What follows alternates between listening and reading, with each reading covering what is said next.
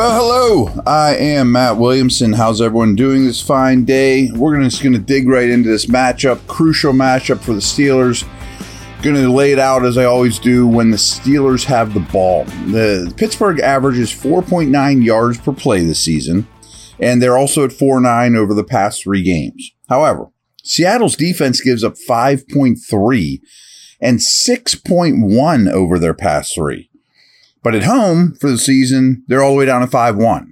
So think about how bad they've been on the road, but they've also been really bad over the last 3.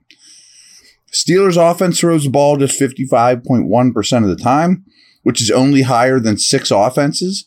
And over their past 3 games, they're only throwing at 53.9. For the season, only 2 offenses have fewer passing yards and completions than the Steelers. Think about that for a minute there. For the whole season, only 2 offenses have fewer passing yards and completions. Only 4 offenses use a specific personnel group a higher percentage of their snaps than Pittsburgh employs 11 personnel, 1 back, 1 tight end. However, with Eddie Faulkner as offensive coordinator, they've been in 11 personnel just 66% of the time over their most 5 recent games, as opposed to 75% for the whole season. Meanwhile, only 2 defenses have faced 11 personnel a higher percentage of their snaps in Seattle. In turn, the Seahawks defense has faced the lowest percentage of snaps versus 12. Only 6 defenses are in their nickel package with 5 defensive backs a higher percentage than Seattle. They basically live in nickel except for extreme situations. So I wonder if you come out in 12, which a lot of teams don't do against them, is come out in 12, will they give nickel against your 2 tight end looks out of 12, and maybe you can run the ball pretty well against them? I think that's something you have to test right away. Seattle's defense is better than only 7 defenses in success rate this season, and only 4 are worse in EPA per play. Pretty bad group. For yards from route run standpoint, George Pickens is now at 2.18, which is really, really good. Deontay Johnson's at 1.77, which is fine. As you know, Pickens caught just 4 passes last week, but he really made it count, racking up 195 yards and 2 touchdowns. That 86-yard touchdown was the longest play from scrimmage of any team in the league this year. For the season, on Pittsburgh's dropbacks, 90% of the time he has run a route. Only 4 receivers have a higher percentage. Of all receivers with at least 50 targets, only Brandon Ayuk has a higher yards per reception average than Pickens. Pickens is also now 6th in the league in yards after the catch per reception. Last week was Pickens' 5th career 100-yard game.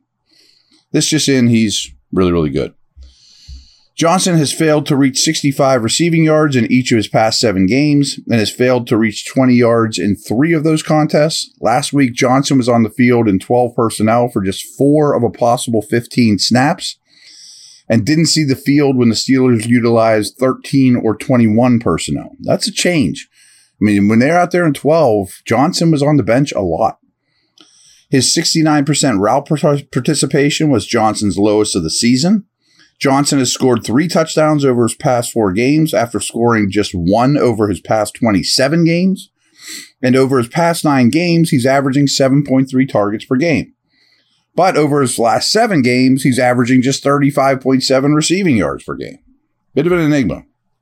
Seattle's defense is giving up the 4th fewest yards per route run and 9th fewest perceptions to receivers aligned out wide, where Johnson and Pickens basically always are at. Allen Robinson has received 3 or more targets in each of his past 4 games. Pat Freiermuth, he's been in 10 games this year.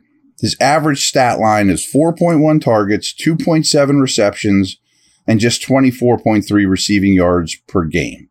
Wasn't targeted last week.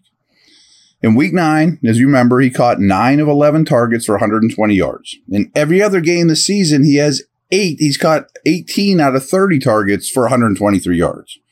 Basically, he had 3 less yards in one game than all those other games combined. The Seahawks defense is seeing an average depth of target of 7.5 yards downfield. That's the 8th lowest in the NFL. A lot of that's because they're such a heavy zone team. Seattle sacked Ryan Tannehill 6 times last week, 2 by Boye Mafe. Mafe leads the Seahawks with 9 sacks. Jerron Reed is behind him with 7. Reed has a sack in 3 of his last 4 games.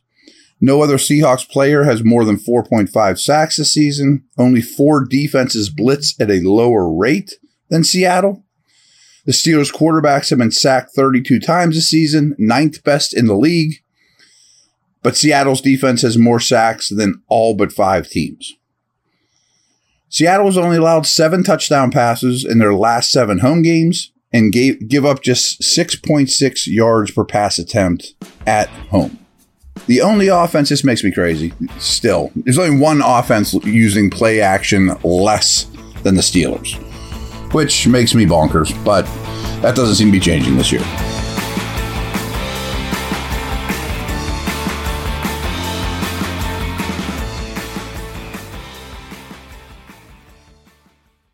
The only people that don't get time off this year are pro athletes and me and the folks at Bet Online.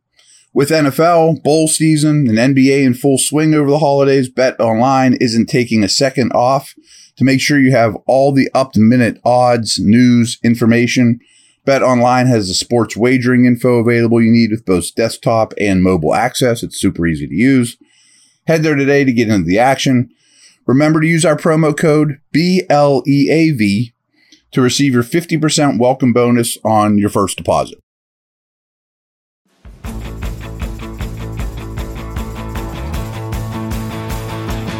Let's talk a little bit here, Steelers' run game against a really bad run defense. Jaylen Warren has now joined Willie Parker as the only undrafted free agents in Steelers history to eclipse 1,000 yards of total yards in a season. His 28% targets per route run is the 6th highest among running backs with at least 25 targets. Only 5 running backs have been targeted more than Warren. He has 50-plus scrimmage yards in 7 of his last 8 games. As for Najee, his 19 touches last week tied his season high. He averages listen to this. He averages 4.3 yards per carry and has 5 rushing touchdowns in the Steelers' wins, but averages just 3.5 yards per rush and hasn't scored in their losses. I wrote an article this week along those lines. Basically, Steelers beat bad run defenses. With the exception of Arizona, if you threw that one out, it's a real prominent theme that their wins come against bad run defenses. And this is a really bad run defense. Harris needs 50 yards to be the first running back in Steelers history with 1,000-plus scrimmage yards in each of his first 3 seasons. Harris and Warren are the only pair of AFC running backs with 950 or more scrimmage yards. With the Steelers tied or leading this season, Harris has outtouched Warren 113-71. He has also outtouched Warren 15-4 in goal-to-go situations this year. But when Pittsburgh is trailing, Warren has 108 of the 223 total backfield touches. Seattle gave up 162 rushing yards last week, with 3 ball carriers all eclipsing 37 yards on the ground. They've allowed 5.6 yards per carry over the past 3 weeks, worst in the league. Seahawks defense is currently 30th in EPA per rush. To just the running back position since week 9, Seattle's defense has allowed 5.3 yards per carry, which is 31st, with 9 rushing touchdowns. That's also 31st. 77.4 of the Steelers' carries this season have gone for a yard or less. Only 4 offenses are worse. But 5.7% of their carries have gone for 15 or more yards. Only 4 offenses are better, and Seattle's defense has allowed 5.8% of their carries to go against them for 15 plus, which is the 4th highest. You don't think the Steelers' offensive run game being explosive. They might bust 80 yarders, but they bust a lot of 15 pluses. The Seahawks defense has given up 116 first downs on the ground. Only 2 defenses have allowed more.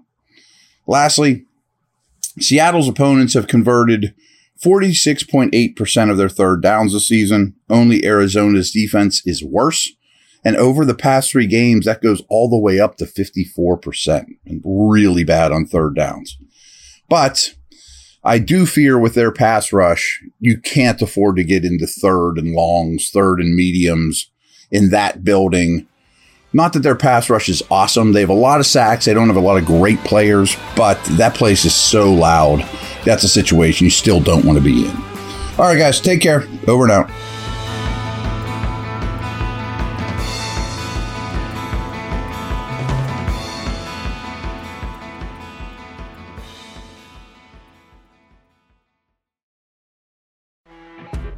You know when you're listening to a true crime story that has an unbelievable plot twist that makes you stop in your tracks? That's what our podcast, People Are the Worst, brings you with each episode. I'm Rachel.